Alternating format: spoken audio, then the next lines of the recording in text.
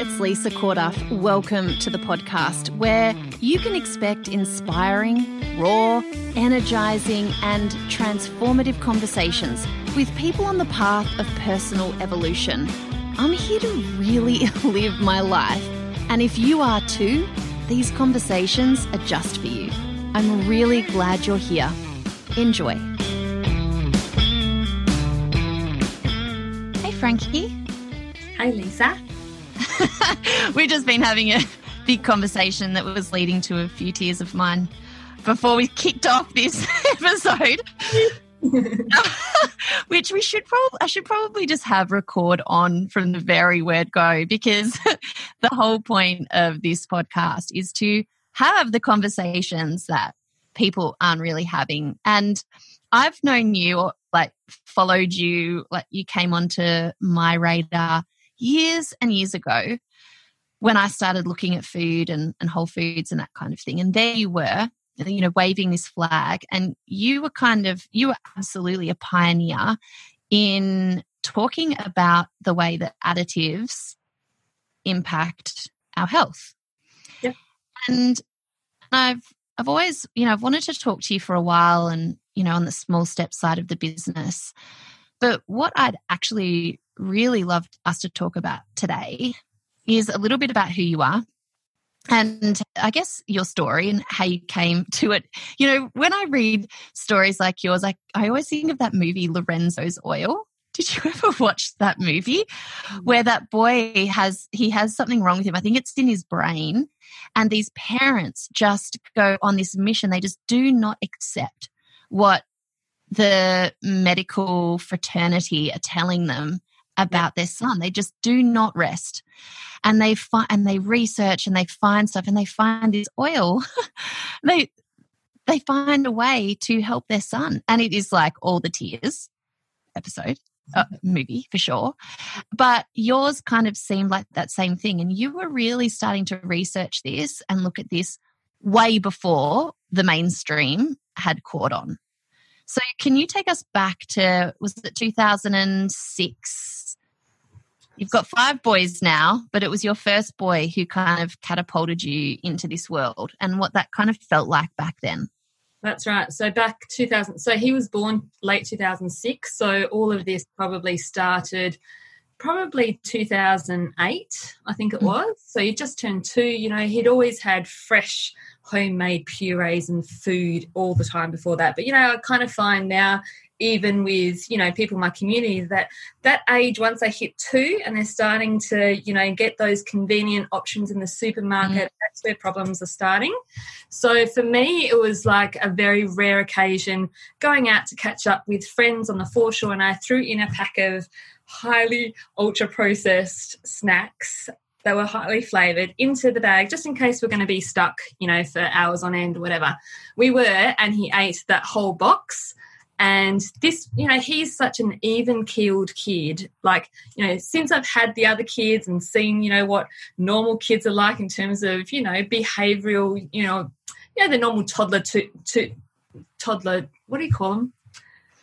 You know what I'm trying to say. Toddler tantrums and normal toddler tantrums. Yeah. He didn't have any of that. But what we saw that night was that he had completely and utterly changed. His eyes had glazed over, couldn't register anymore. He was almost at headbanging, wall material, massive tantrums. And I've gone, this is insane. I complete contrast to his whole demeanour and behaviour for the prior 2 years. I'm sitting there going, I don't understand.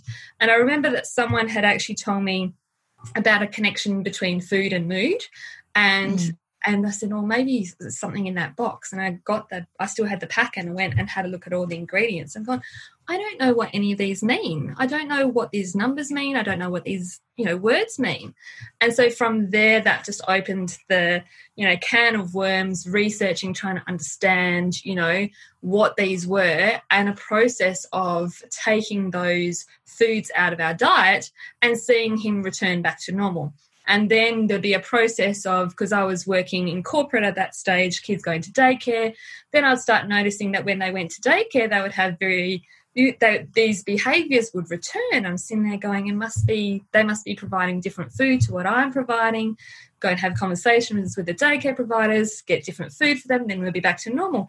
Then you'd go and eat somewhere else. And so it was very clear for me, and I'm a very methodical and structured person, so I could keep food diaries and see these links. But back then, over a decade ago, there wasn't a lot of options on the supermarket shelves. It was really hard to be additive free then. I had to cook everything from scratch. There was very, very few options. So that just started the whole journey. But then when each kid came along and there was an exposure, then someone would react in a different way. So, it was really hard. And it's no wonder people have such a hard time understanding, the link between what they're eating and their food. And their mood, because some of the symptoms could be 24, 48 hours later. One child might be hyperactive, another one might be aggressive, another one might have asthma. Like, all the symptoms presented differently, but if I took all those ingredients away, then we were back to a level playing field again. So I remember being pregnant with my third and just finding out more information in terms of what the manufacturers were doing and putting into my food, our food, and I felt so let down by the government that we weren't, I thought all the food on our shelves were, that we had processes in place to make sure that they were safe, yet I'm having all of these reactions in my kids. So just built this huge fire within me going, this, people need to know about this. If I'm having this, surely there's other people experiencing the same issues. So that's just what started the whole, opening that can of worms for me to understand, what the food was doing to us. And, over the last decade, it's been crazy, the journey. It's not, you learn everything and then, you reach a plateau and you can carry on your way.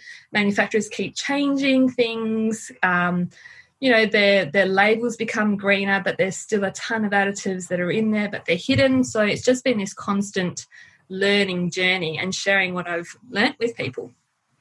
And I mean, it's such a cool story, but here's the thing is, like, there's people who learn it and people who have to do it for their family. They start to recognize that this is a problem. And then there's people who want to share it. There's people so where did that come from in you? And you just said before, feeling angry at the government. I remember back in 2007, and I worked on a TV show called Making the Switch on community TV, and won all these awards. Like, corporates were behind it, the government was behind it, and it was all about just really, if you were an average everyday person but you wanted to make more sustainable changes, like sustainable choices, like what would you do? And we took it to the networks and everyone was like, no one cares. No one cares about sustainability. No one cares. Like, take it and keep it on Channel 31 and back in 2007, maybe they were right. People hadn't really made a connection. It was still very much a left kind of issue, whereas I think now it's becoming far more mainstream. Still not enough, but how was that for you? Did you feel like, and do you even still sometimes now feel like you're beating your head against a brick wall? Are people ready for this message? Because ultimately what you're saying is that, sometimes it can be confronting for people to realize that what they're doing is harming their children. It is very confronting. And, I'm very much with the perspective, I'm not trying to change everyone's perspective on this. I just want to help those people that think that potentially there is an issue. Most people, kind of similar to the sustainability thing, most people would prefer to remain ignorant. If they don't know that there's a problem, then they don't have to change anything. But for the families that are having, all these symptoms in their own children, and they find out that there's potentially a link that if they remove those foods and they can actually have a normal life, then they're willing to do the hard yards. But it's not an easy transition for most of the population to go down that path. There has to be a really big incentive. And I had lots of issues as a child and an adult, and I didn't look into it for myself. I did it because I saw it happening to my kids, and you do anything for your kids. So once I sorted it out for the boys, then all those little niggles that I was experiencing always, they went away. But nobody was able to share that. So what made you go down this path? You were in corporate before. Was it a natural thing for you to then like start a blog, or what was your first?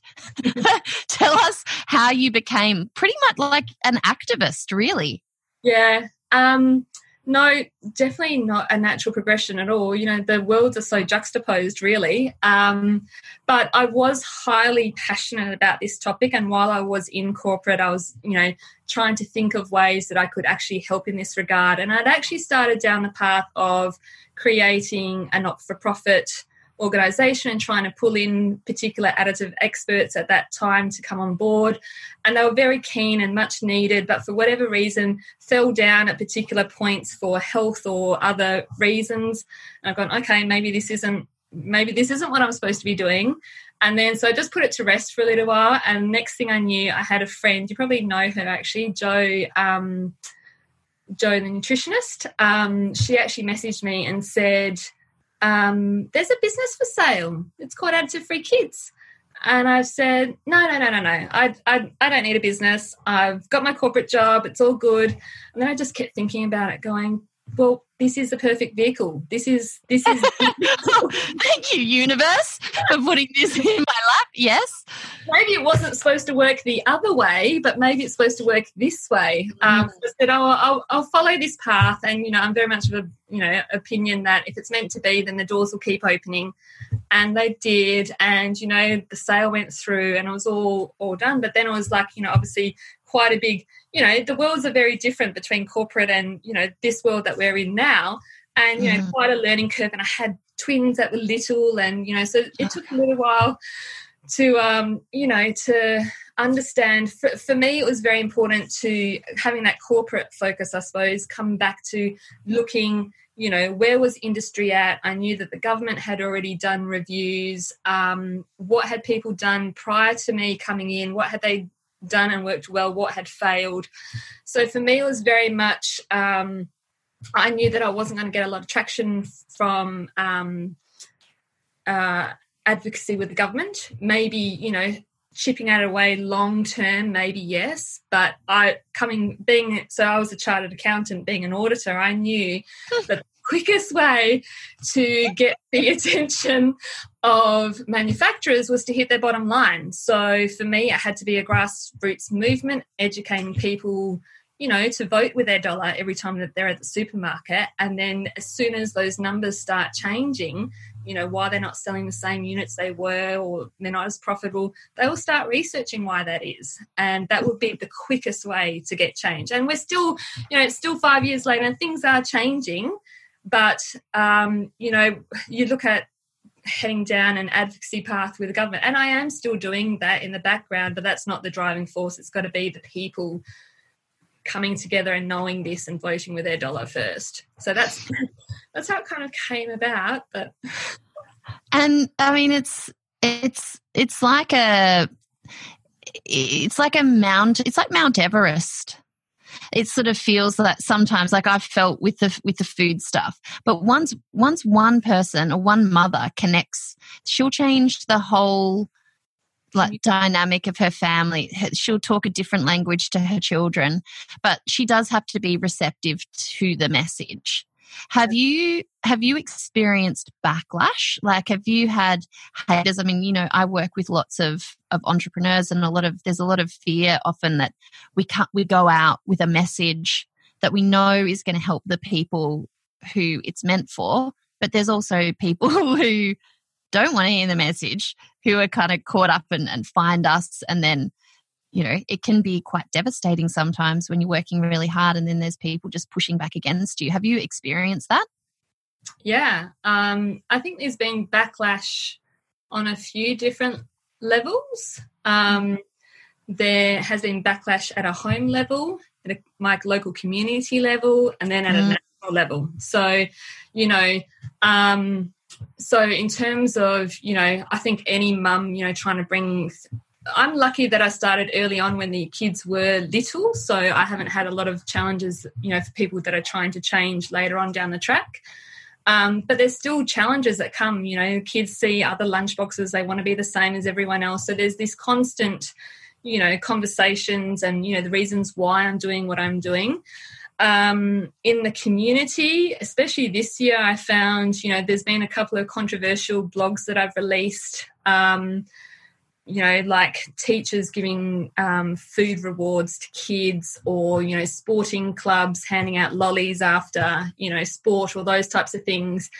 And that has actually become quite awkward in my local community, because there's obviously people that support that idea and then there's people that don't. So when you're actually immersed in the community and you're seeing this play out, it can be a bit awkward. And then on a national level, you know, I've had lots of backlash and nasty comments or threats of lawsuits or legal suits. But at the end of the day, for me, it's about keeping focus and, you know, what's my aim? The aim is to educate people and to share this information. And as long as I'm sharing facts, and I'm not, you know, I'm not trying to slander anyone or anything. I'm just literally presenting this is what is in that particular food or product. It's then up to the community member to decide what they want to do with that.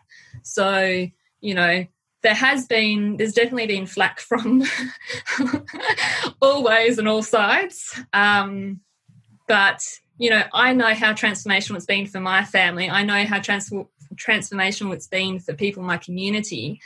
That just keeps me focused. Like, what do you think it is about you? Have you always been kind of brave in that way? Like, have you always considered yourself someone who is happy to go against the grain or stick their neck out? Probably not as a young child. I think once I'd been through corporate for a while, definitely one to just have my say, especially if it's, you know, even if it's not a particular popular view, but, you know, I was always happy to speak up. I'd say in the beginning in this world, you know, I was very cautious, and there was initially some fear, you know, what are Big Food going to do? You know, I've heard stories about what they've done to others in, you know, around the world.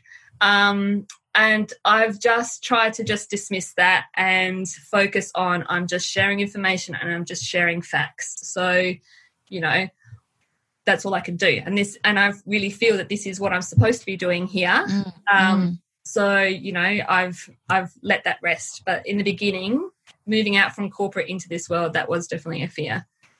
Yeah. I mean, there's so many people who struggle with being visible for their businesses or for their cause, and also taking a stand. And I can remember someone saying to me once, if you don't have people disagreeing with you, then you're too vanilla. You're not, like, you actually need to really say something that matters. And so people are going to disagree, or they're going to love you for it. So just show up for the people who love you and appreciate it. But the other question that I wanted to ask you too, I find it fascinating the people who move from corporate, and obviously, like, I had no idea that you're an accountant before this. That's just hilarious to me. But because I just don't see you as that at all. I wasn't an accountant. But like the world of entrepreneurship and, you know, selling your own stuff and putting a price on things and creating a business, you know, how have you found that? Like, what challenges have you come up against? Do you come up against yourself a bit there? Totally. So okay, she's just, if you're not showing the video, her eyebrows just almost reached her hairline. I've had some challenging times in corporate, but there's been nothing more challenging than the journey of this entrepreneurship. And being an accountant, I know how businesses work. I know how profitability works. I get all of that. So for me, this business has actually been the most trying, because it's not like normal businesses. It's uncharted territory. It's lots of, you know, trying new things. Does that work? No. Try again. Does that work? No. So it's not, you know, it's not a typical business where I could go to a consulting and I've got clients straight away and I've got a profitable business. This is very different. So there has been lots of challenges, but the cause and the mission and the passion keep driving me, and it's this, we're nearly there, it's nearly there. It keeps me going. So this year is probably the first year that I can say, okay, I think this cause is going to continue sustainably now. But, Yep. you know, it's definitely been a challenge as a chartered accountant going, why can't I make this, you know, why can't I make this work? You know, and it's because it's such new territory, I think. It's so funny because we would come at this from such different perspectives. Like I put my head in the sand really about the money side of things for a very long time. And now I'm like, was that to my detriment or was that to my benefit? That I was just like, I just feel like money flows. I don't know. There's always like where everything's okay. Well, that's where I am now, but it's taken a long time to transition. Time to get that. Yes. Right, yeah. So you're just like, I'll only invest if I've got this, or it needs to be doing this. And something that I see a lot too is people who genuinely, which is pretty much all of us, really, all of the women, especially in Australia, who I've coached or, you know, are in the mastermind and that sort of stuff, really, really passionate about what they do and passionate about helping people, and will go to no like the lengths that they will go to provide content for free, to show up all the time, to communicate, to add value, to really like give so much service, so much for free. And then when it comes time to saying, and actually I have this for sale, they don't put any emphasis on that. They're almost afraid to be able to say, hey, this is what I do. It's really valuable and this is how much it costs. Like there's a lot of, and in corporate, you never have to, like you go for a job interview and then maybe a quarterly or yearly review where you ask for a little pay rise. And this is a completely different ballgame. And it doesn't like, yeah, the cause is worthy, but yeah, you need to run a business as well. Like you can't do this, all of the education and advocacy and pioneering in this space without actually being able to support yourself. Exactly. But there's so many blocks people have about that. So many. But so I've changed my story. I've changed my story on that, and very clear on, you know, people understand the work that needs to be done and right behind it, and, you know, explaining that, you know, to be able to continue this, you know, there needs to be some compensation for that. Otherwise, you know, I'm going to have to go back to corporate, you know, have to feed the family. Yeah, right. But why should that be a bad thing? Like in the first place? Do you know what I mean? Like we've got, yeah. And I love that. And it's not even compensation. Now I feel like I'm just about to coach you. Like you don't need compensation. You know, you're allowed to have a healthy, sustainable business that provides for your family as well as doing really good work in the world. Like, and I know that. This has taken you a while. Yeah, just taken a little while. But, you know, it was a steep learning curve for me coming out of, I was doing accounting for mergers and acquisitions. Like that is very, very different. Really, really different to this world. And, you know, the marketing side alone, you know, so the business has been more about challenging me personally to step through all of those barriers and, you know, being visible. I don't like it on camera. I know you love it, but it doesn't come naturally to me. No. Yeah. But, you know, I understand that I have to push through those things if I want this message to, you know, reach more people. So, you know, I'm doing a lot better on that.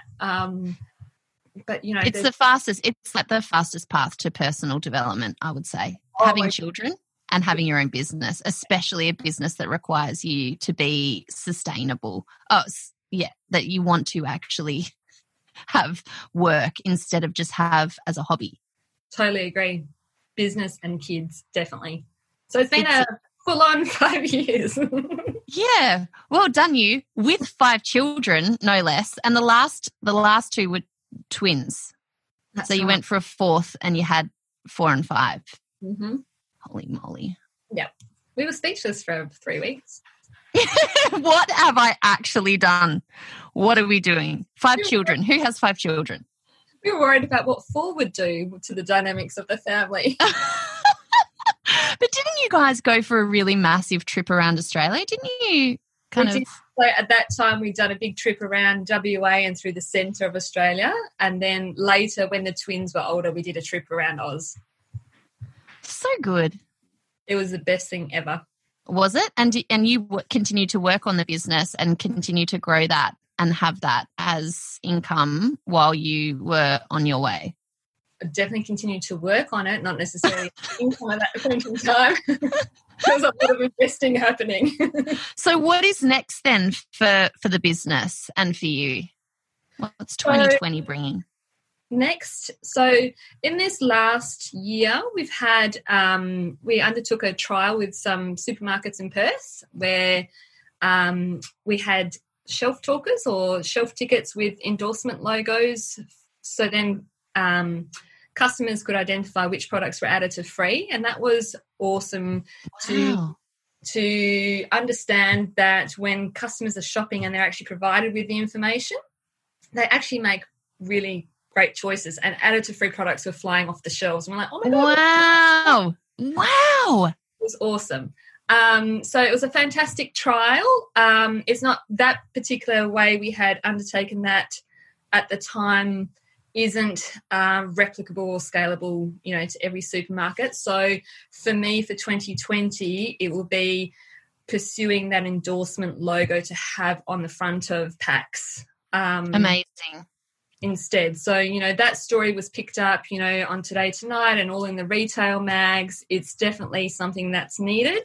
So, obviously we'll be continuing with our advocacy efforts and our education courses. So, helping mums in the home, but, they're wanting obviously a lot of assistance, in the supermarket at that point in time. They don't want to go through an app. They, Yes. Oh my God, it's genius. Yes.